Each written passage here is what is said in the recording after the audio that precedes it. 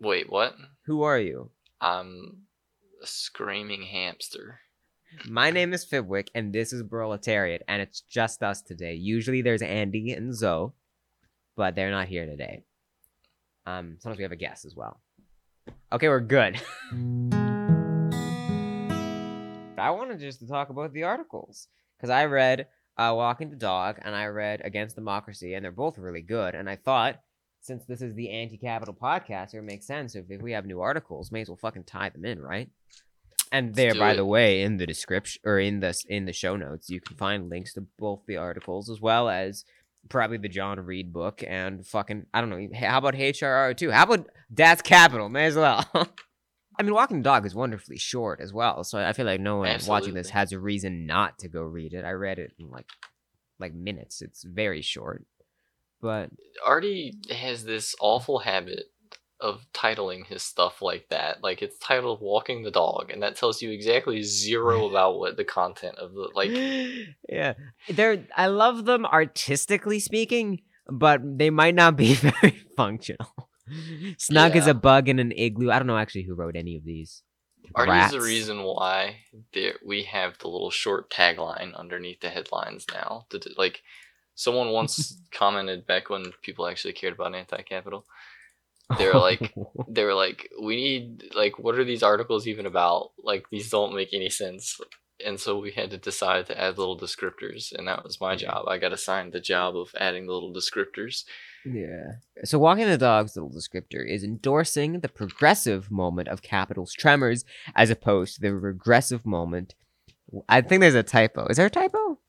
I'll read it. Endorsing the progressive moment of capital's tremors as opposed to the regressive moment is the abdication of class consciousness, is the trickster's way of disavowing reality.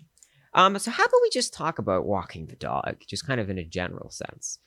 Something that was particularly spicy, I think, is the quote: "The bourgeoisie, lacking imagination, are often nostalgic sorts, but it takes a pandemic to make them long for 2019." So it's just kind of on the concept of how, I mean, really just the falling rate of profit, isn't it? Or like at least how seems like Yeah, the worsening yeah. economic conditions. No, you're good. I was just gonna say that it's bad, so to speak. Like the line is, but it takes a pandemic to make them long for 2019. 2019 was not really a good year for the bourgeoisie, and already reproduces a data table from the Department of Commerce, Economic Census, and Annual Surveys, and probably the column of most importance. Well, there's a couple that are more important, but you see kind of the drop in value of shipments per production worker hourly wage dollar, and the net value added per production hour dollars, and it declined from 2018 to 2019. Yeah. So it was kind of like a downward trend where it went up from 2017 to 2018. It took this whole huge global pandemic where everything shut down and like all your economic indicators like just plummeted. It took that to make them miss What's it 2019, look which like? was a bad year. One of the largest drops, one of the largest like stock market drops in history. It was pretty stark drop in like terms Yeah. of production and things like that. I think, I mean, the falling rate of profit, something that's touched more in, was it volume 3 of Capital? Which Yes. I've only read volume 1. And I barely understood volume 1. So I feel like the falling rate of profit is definitely something where it kind of gets more into the, it seems rather shitty, honestly, a description of each volume of Capital, whereas like volume 1 goes over what capitalism is, and like volume 3 is kind of more where like it talks about like the future of capitalism, which I guess is true for that quote, but I can't say it's Ooh, true that's for a that. really rough description. I would Yeah. say that volume 1 deals with I mean, it's like it's the whole circle. This kind of thing, isn't? yeah, kinda. I think Volume One deals with capital in abstract level. Like, I mean, so the whole structure of Volume One of Capital, we'll just go ahead and say all three volumes of Capital. Honestly, it takes value as its subject and traces value's self-expansion and its laws of development. So it starts from value as you find it in a commodity in its exchange value, and then exchange value gains an independent form in the money commodity. So you then have a money form which becomes self-expanding money in the form of capital, so you have to look at the capital production process.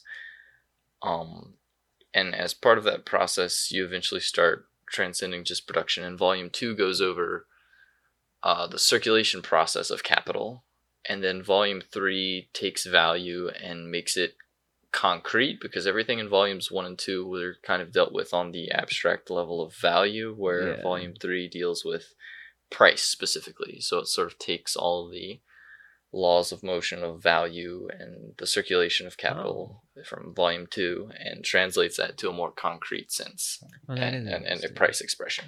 I really liked the last paragraph of Walking the Dog, which is, quote, "So where does that leave us? Not so much where we were, but where we will always be, in the circuits of accumulation between the rock and the hard place, where reforms, new deals, green or brown or red, progress, are integral to reaction, breakdown, regression, where all are necessary to the barbarism that presents itself as civilization, to the failure that pretends to be success. There is no low that capital cannot and will not go." I think that was I really like that also kind of to really emphasize like how important it is to dismantle capitalism. Like, think of an ideal world even being as simple as like Franklin Roosevelt's like New Deal, the thing he had. Sure. That was like pretty good, right? You know, wages were pretty good. It wasn't like everyone was suffering, you know, it wasn't as bad as now. I feel like one of the evils of capitalism, no matter how good it might be now, and of course it will never be that good, really, but like how good it may seem, maybe there's like a plan, like look at Denmark, you know, something like that. The quote, like the social democracies where it seems good. The issue is that there is still always no low that capital cannot and will not go, I guess.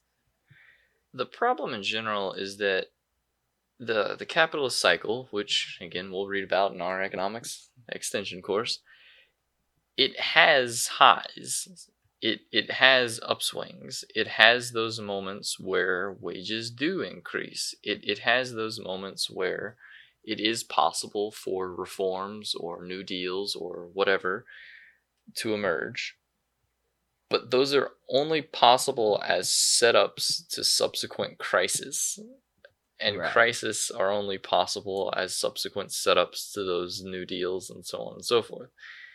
It's each part is contained within the other, and you can't have one without both. It reminds you a bit of Proudhon, Poverty of Philosophy, where Marx calls out Proudhon for wanting to keep the good side of one thing, but get rid of the bad side of the other thing. Right. It's like you can't cut the capitalist cycle in half.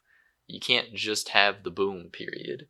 Yeah. And the boom period is built into the bust, and the bust is built into the boom. And neither are particularly great for the working class in general. Yeah. Like, you bring up the New Deal period in American history, and that was largely like the Congress of Industrial Organizations, the CIO. They were like shackling a mass movement that was coming out of the Great Depression, and they like pledged allegiance and supported America's World War II efforts by like promising not to strike throughout the whole thing. So like all of this stuff comes at a cost. It's like, yeah, maybe wages were great, but they were great at the cost of like the people who died in World War II, you know, like it was those wages were great, but they're purchased at the active support of a global war, you know? So it's like, was it really that great? You've traded one thing and you lost all these other people's lives. Was that work? Can you really like quantify that exactly? And it's like, no, I don't think it works that way. It's always like half of a good thing is only there because it's the other half of the bad thing, you know? And it's like the whole thing is bad, you know? That's the necessity of overthrowing capitalism. And that's where the paragraph right before the one that you mentioned is really nice too. It says in the world of capital accumulation, in its ideology of political economy, oscillation masquerades as movement. Up and down, back and forth, present as progress or regression, as if either notion has any viability in modern capitalism. Playing the oscillations, endorsing the progressive moment of capital's tremors as opposed to the regressive moment, is the abdication of class consciousness, is the trickster's method, or the trickster's way of disavowing reality.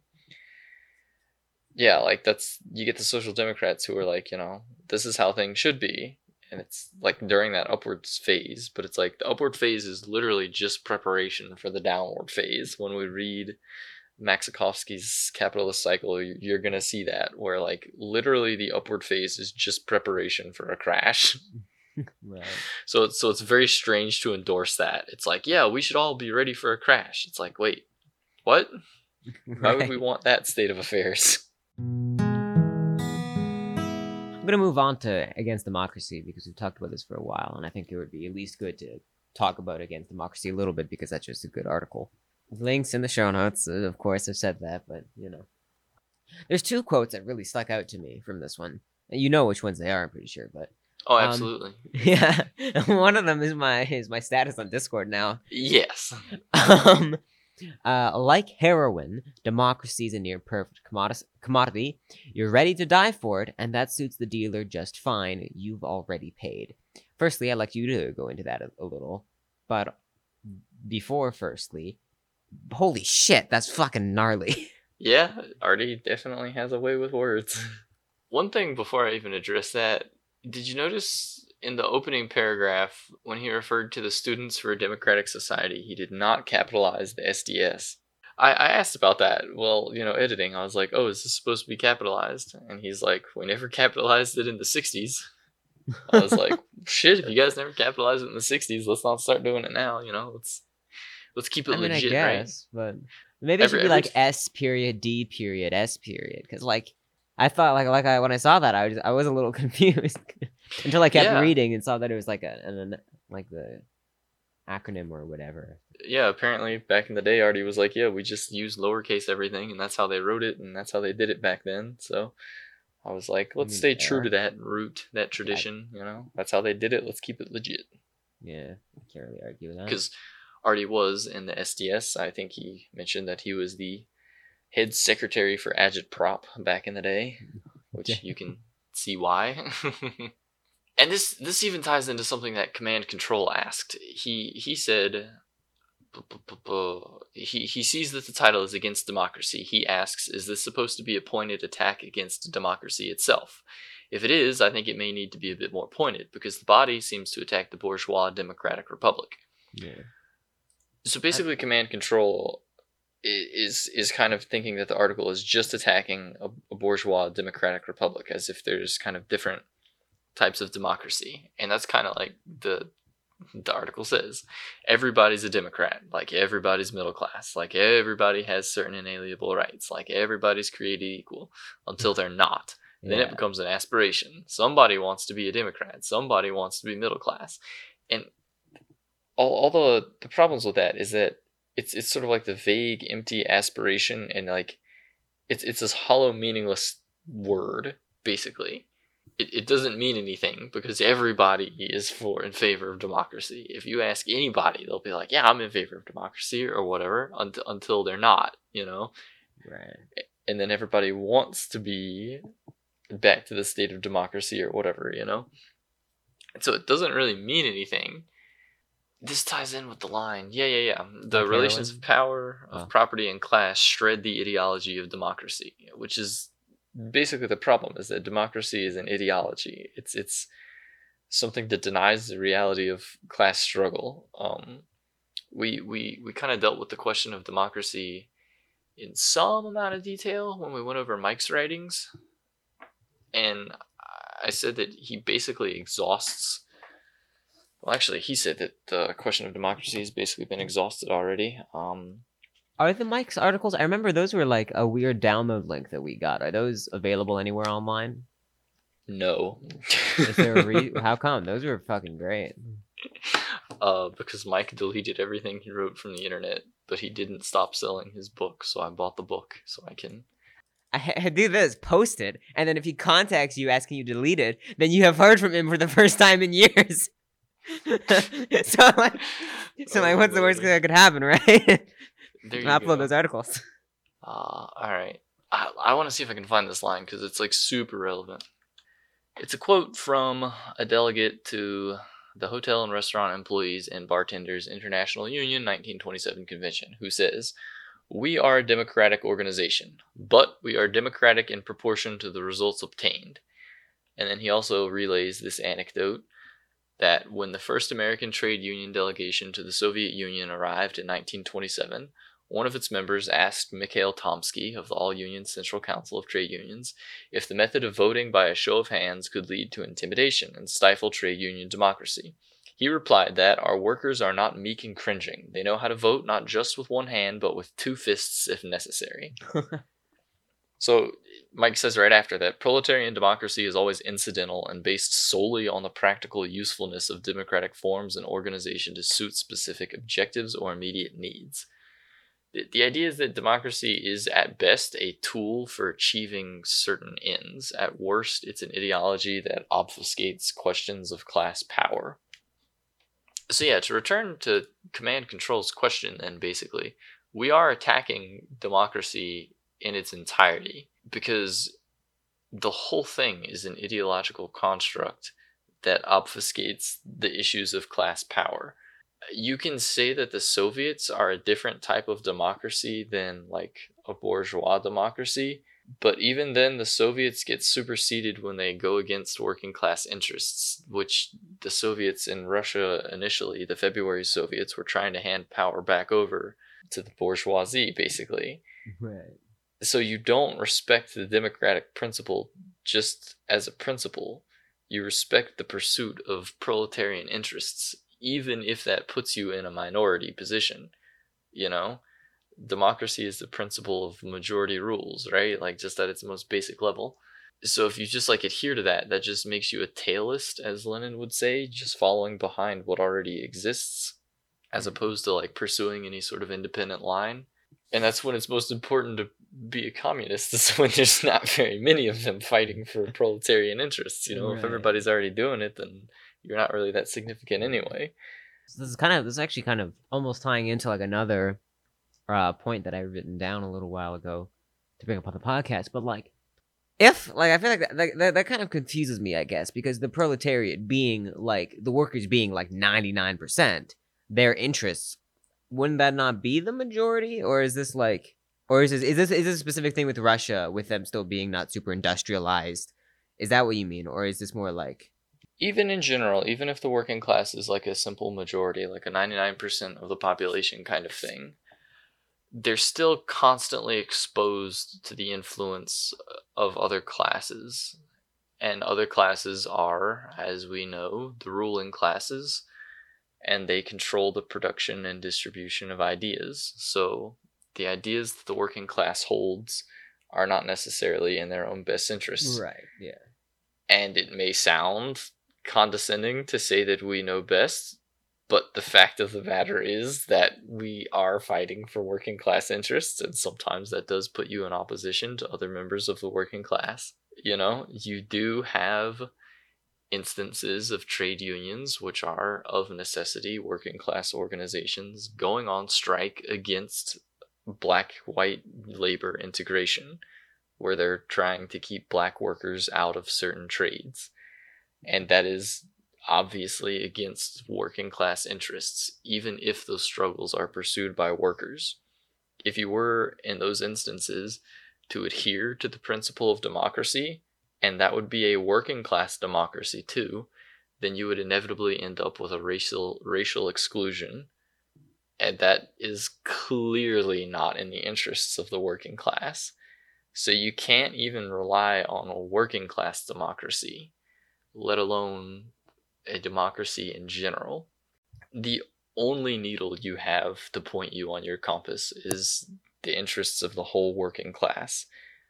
Everything else is like obfuscation from that. Like, what puts the working class in power, or what keeps the working class most unified, most capable of acting independently? That's your needle for action, basically.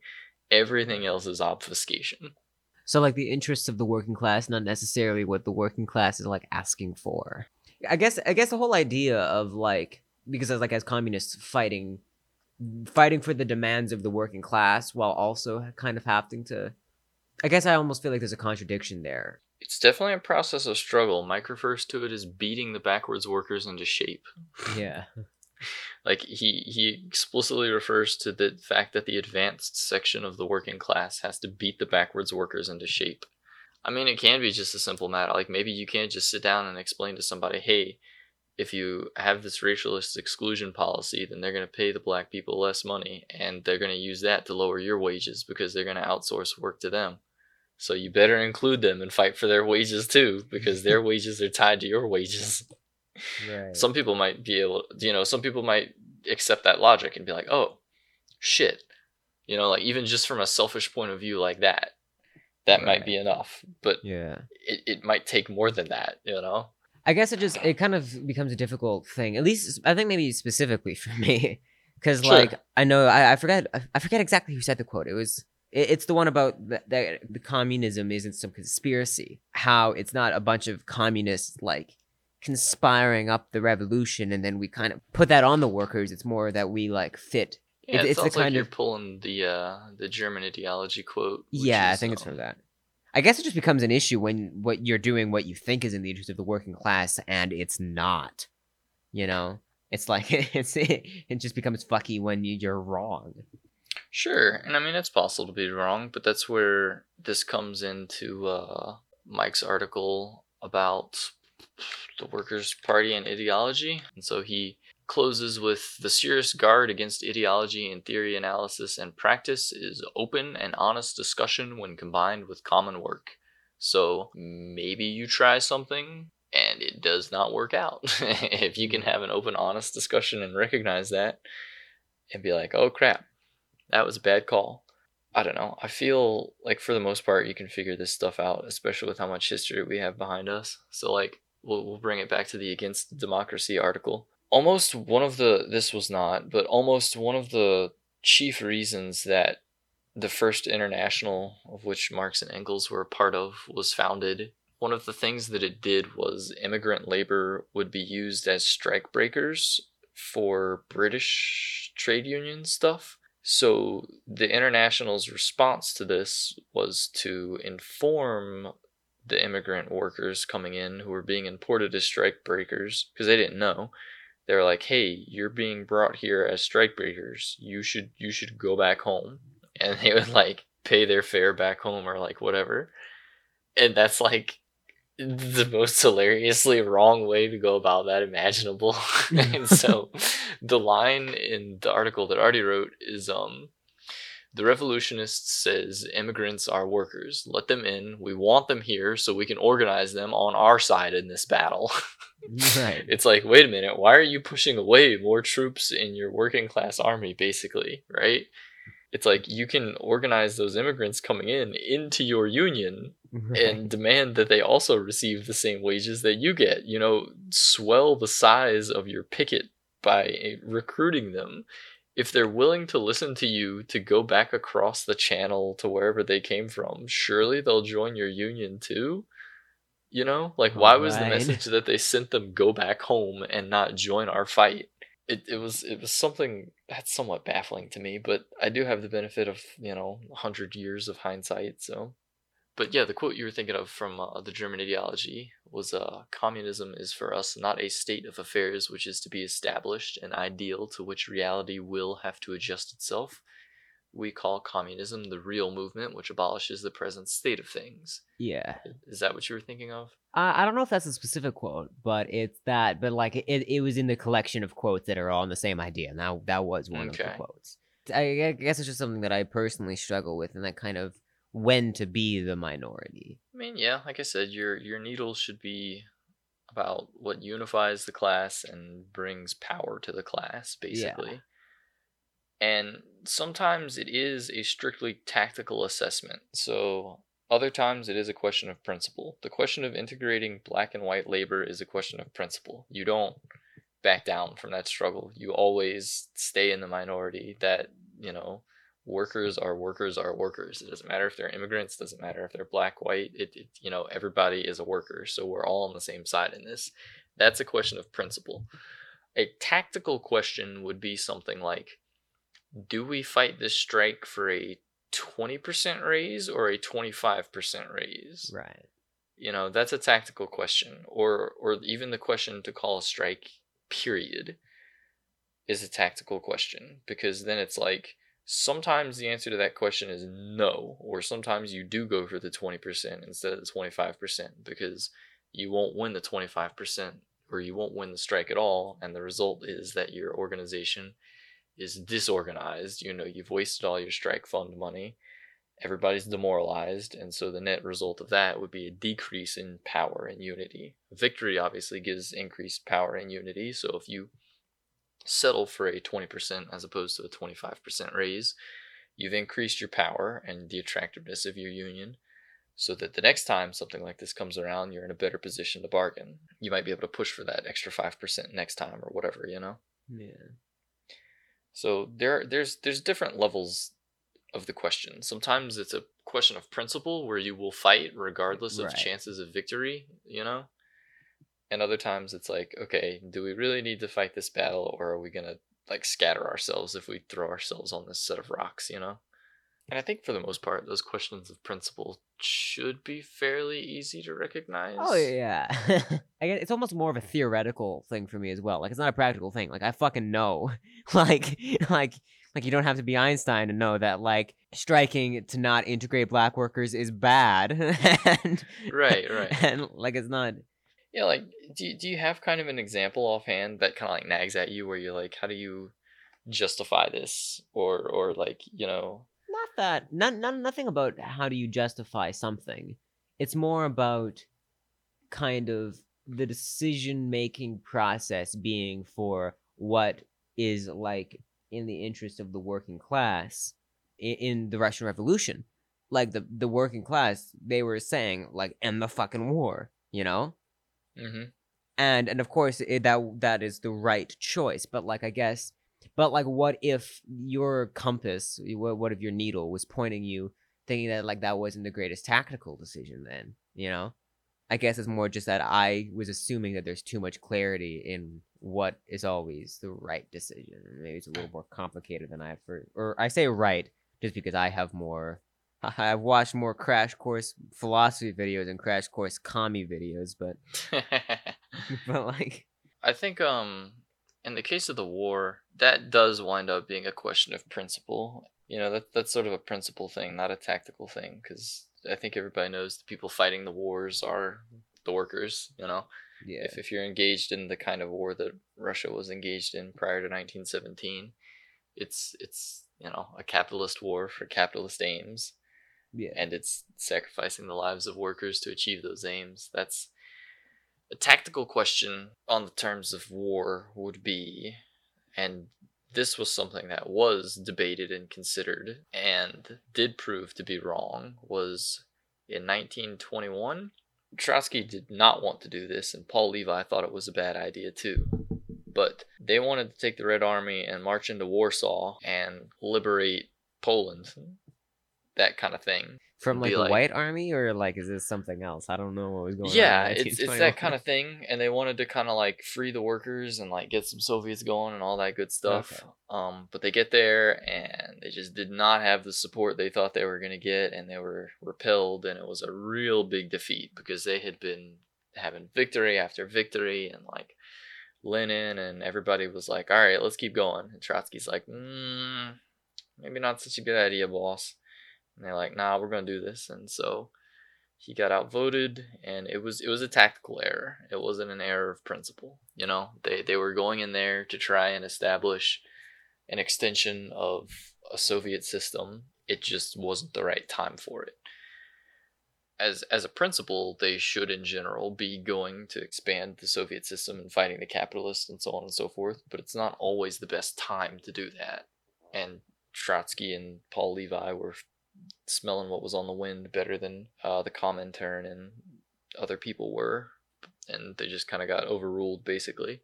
I don't know if that's an instance where he should have just said, "No, I'm not doing it. This is a bad idea." It's probably not an instance where he should have done that, but there are some instances where he was asked to do things or not do things, and I feel like he should have broke with, and we'll get to those when we read about Germany. Sometimes you gotta gauge what is this? Is this a question of principle, or is this a question of tactics? Right. Because like it's okay to disagree with people on like tactics. It's like, I think if we strike right now, we're gonna lose. This is a bad idea. But if everybody's like, "Nope, let's go for it," then you wind up being in the position of a break, you know? Yeah. I guess the issue for me is part of what I had set for myself as like a principle was Sure. to kind of not divert from the working class almost. Yeah. You gotta find the strain though, right? Like the Yeah. working class isn't a homogenous whole. There's all kinds of different strains going on at the same time. It's about finding and attaching yourself to the strain which has goals and tasks which most closely align to that which will unify and empower the working class. So, in the instance of the union striking to exclude black workers, there's not just the union striking to exclude black workers, there's also the black workers. You would go with Right, that strain yeah. of the working class. You know, you would fight for integration. You wouldn't be on the union side of things. You know, there's still a segment of the working class to align to. It's a matter of finding that part of the working class. Yeah. That part always exists. It's just a matter of finding it, drawing it out, empowering it, merging with it, expanding it, generalizing it, all those good things. So you're not wrong in the sense that you do need to like kind of merge with the working class, but it's not a homogenous entity either. You're also only one person. So while there may be multiple objectives necessary, like, you know, immigrant labor is the thing, but you've also got black labor. So just like use those two examples. They face different types of oppression, but you're one person. So it's like, okay, well, I don't live in a community that has a lot of immigrant labor, but I do live in a community that has a lot of black labor that's struggling. So you participate in those struggles. Just because you're not participating in immigrant labor struggles doesn't mean you don't recognize them or anything. It's just something that's not available to you, you know? Generalizing class conflicts is also Mike, wasn't it? Word. We gotta release those articles somehow because those were fantastic. Those I think are probably the favorite things, the curriculum or the most crucial things in the curriculum so far for at least my like growth as a Marxist. Yeah, I think they were good stuff. We can try and figure a way to feature that. Maybe I'll put it up on. Maybe I'll talk to Artie about putting it out through Anti-Capital or something like that. If anyone's listening to this and they're curious about the Mike articles, one way they could definitely get to them is if they joined the book club, which there is a link to do in the show notes. Boom. So, so if you join the book club, then there's links. So if you scroll up far enough, but you could also just like ask, like, "Hey, You where just ask. Yeah. How have you been finding HRR? Like, talk to me. Let's hear your comprehension. Let's do this. Okay, comprehension. I think maybe worse than capital, but that's my own fault with my ventures in listening to it instead of reading it. Mm-hmm. And it's partially an issue of I've been now I'm so far into listening to it where I feel like It's too like, late. Yeah, kind of, and like I'd have to start again, you know. So like I think to kind of really get what I should be getting, I'd have to start again, not from the beginning, but from further in. Sure. And I wouldn't be able, like, I know that is beyond my that is beyond my skill level as my discipline and my reading speed and all that. But the discussions are very, very helpful still, and like that's where I'm getting most of yeah most of what I'm getting from this is from the discussions than from actually reading it. John Reed though, that's why like I'm reading John Reed. I'm not listening to that shit. cool. I'm reading it. I mean, I'm listening to it too, but I'm not like cleaning and going for walks and all that. I am just sitting down and reading it. I think it's somewhat unfortunate that the discussion is where you're pulling stuff from, because I feel like for the most part Trotsky's HRR is like on point. So I basically don't have anything to say other than like, did anyone have any questions? This part was cool. This part was cool. It's crazy that this is happening, huh? Whereas like this last discussion we just had, I feel like Trotsky's just straight out wrong. I got stuff to say, you know. I'm like, no, this is dumb. This is bad. This is why. But yeah, volume 3 is really where everything picks up a lot. I assume so, because that's like where like the really revolution happens, I think. Yeah. Even if I have lots of disagreements with Marxists, or not a lot, but you know, more than volume 1 for sure. Back in my day, Marx was only wrong about relative surplus value.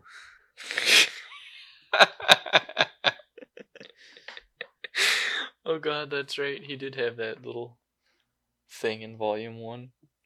Oh. No, that's only back in Artie's day, not back in anyone else's. Links to any articles we discuss should be available in the show notes, as well as other tidbits that I reckon are useful to have links to. You can also find a link to join the book club that we discuss in the show notes, and I highly recommend you do that. You can also find our publication, Anti-Capital. The show notes are available on the description of the SoundCloud upload, as well as on Spotify and Apple Podcast, whatever, wherever you listen to this. Probably, if there's a description, you should be able to find the show notes there. If you can't, SoundCloud has them.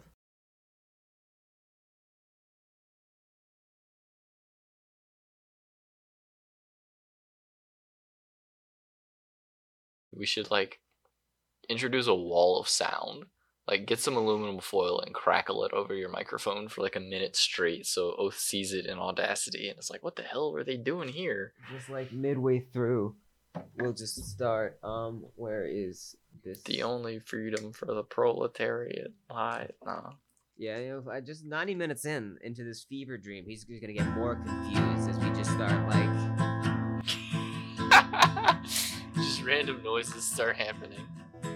and like my dog will start like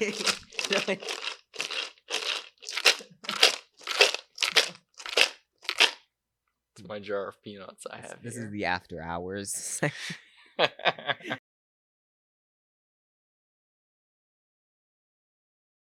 Hi, I'm Proletariat and I'm gonna go watch Shrek 2 now.